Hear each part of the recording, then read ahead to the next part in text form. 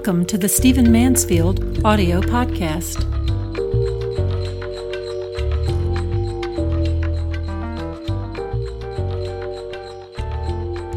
I want to talk to you today about something that is really, really urgent to me, really serious and important to me, because it has to do with the knowledge that we need to live in our age. I'm calling this the four horsemen of our age.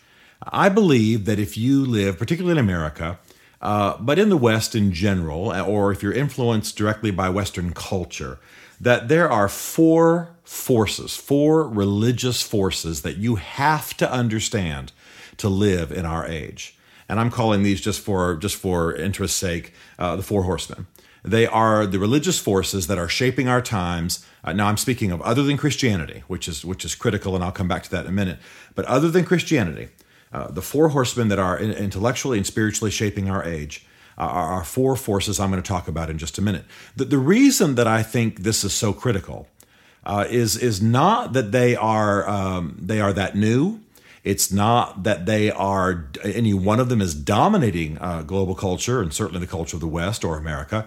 It is the level of ignorance that most people, most Westerners, and certainly most Americans have towards them. I would say that if you're living, for example, in the United States, that you must understand, number one, Mormonism. I think you know my commitment to understanding this religion. I believe that Mormonism, even though there are only 7 million Mormons in America, about 14 million worldwide, I believe that Mormonism is dramatically shaping our time because of their positioning in places of authority in our society, and then the job they do in training evangelists and missionaries. They are shaping our country. I was just a few weeks ago at Salt Lake City and at Brigham Young University. It is astonishing the way Brigham Young U, is training young lives. It's astonishing the way the Mormons are training their people. Their ideas, their values, their vision for America, their method of doing families, all of that is shaping our society. So we need to understand Mormonism. I'll come back to that in just a minute. The second one would be Islam. There's no question that you cannot live effectively and successfully in our generation, understanding the times and knowing the forces that you're dealing with, unless you understand what Islam teaches. And yet, very few people do. I'll come back to that in just a minute. A third force that you'll have to understand if you're going to live again in the West, certainly in America, a religious force, and this is not, by the way, just in the West, of course, is the new atheism. Now, by the new atheism, I am speaking of people like Richard Dawkins and Sam Harris and Stephen Hawking and Christopher Hitchens, this new tribe of outspoken, highly educated, visible, even somewhat endearing, fun kind of atheists who are writing books, who are well-known, who are endearing, who are in the media all the time. These people are proclaiming a new kind of anti-supernatural religion sort of philosophy, and it is definitely shaping our times. I mean, Christopher Hitchens' death recently got a huge amount of attention. I knew him, I liked him, but I have to say I was really surprised at the attention his death received. I thought that maybe just people like me knew who he was, and he wasn't that popular, society-wide, but he was. And that's good on the one hand. He was a good historian. He said a lot of important things about the war in Iraq. But obviously I'm opposed to and see as a critical force his new atheism, the new atheism that he championed.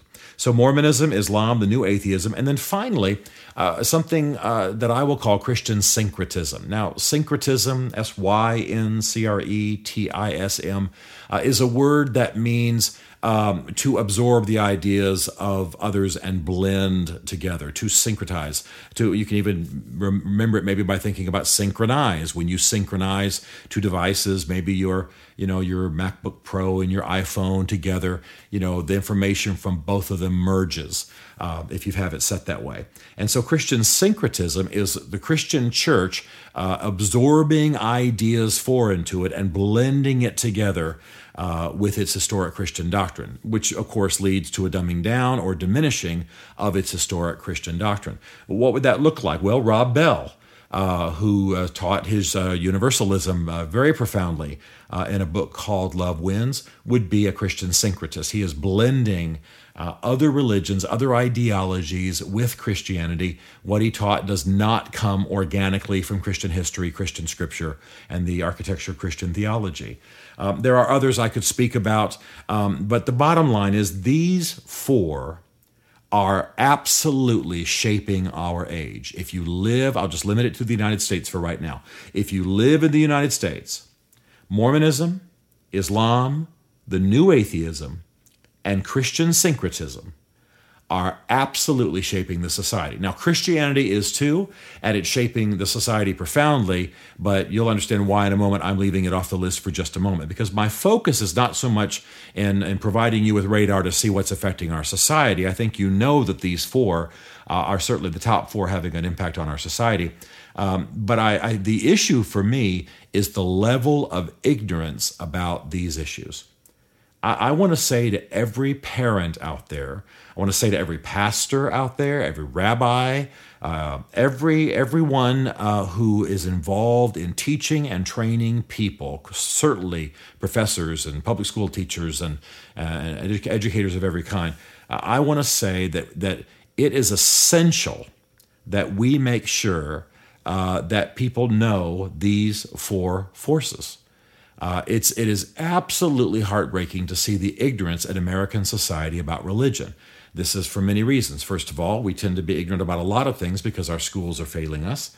Second of all, our reading of the First Amendment leads us to believe that government schools shouldn't even teach the historic force of religion, certainly not the doctrines of religion as a contemporary factor. And our mores tend to make us believe that we should not, at least until recently, maybe even discuss religion in public. My Southern grandmother used to tell me not to discuss religion or politics in public. That was the way America thought. Well, as a result of that, most people know something about their religion. They know almost nothing about other religions. The statistics show that Americans know almost nothing about Mormonism. The myths, the wrong-headed thinking are astonishing. After 9/11 and since then, we've certainly discovered how little Americans know about Islam. It is tragic. This is at least behind the primary forces that we deal with as enemies in the world. I don't think there's anything biased or pejorative in saying that. The fact is our primary enemies in the world as a nation are Muslim-inspired. I can say that. I don't think that Muslims are our enemies, but certainly Muslim-inspired. And most Americans couldn't tell you what a Muslim believes or what Muslim doctrine is or anything about Muslim history to save their lives. The New Atheism is somewhat different, but still we ought to understand it. We ought to understand that these ideas are not new. We ought to understand that this is a recycling of opposition to specifically Christianity and then broadly religion that have been around for generations. And then, of course, Christian syncretism is also nothing new, but it is something that most people know nothing about.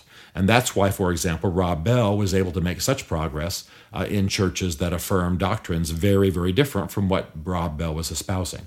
So I want to put it right between our eyes today, and this is a bit of a challenge that I'm issuing.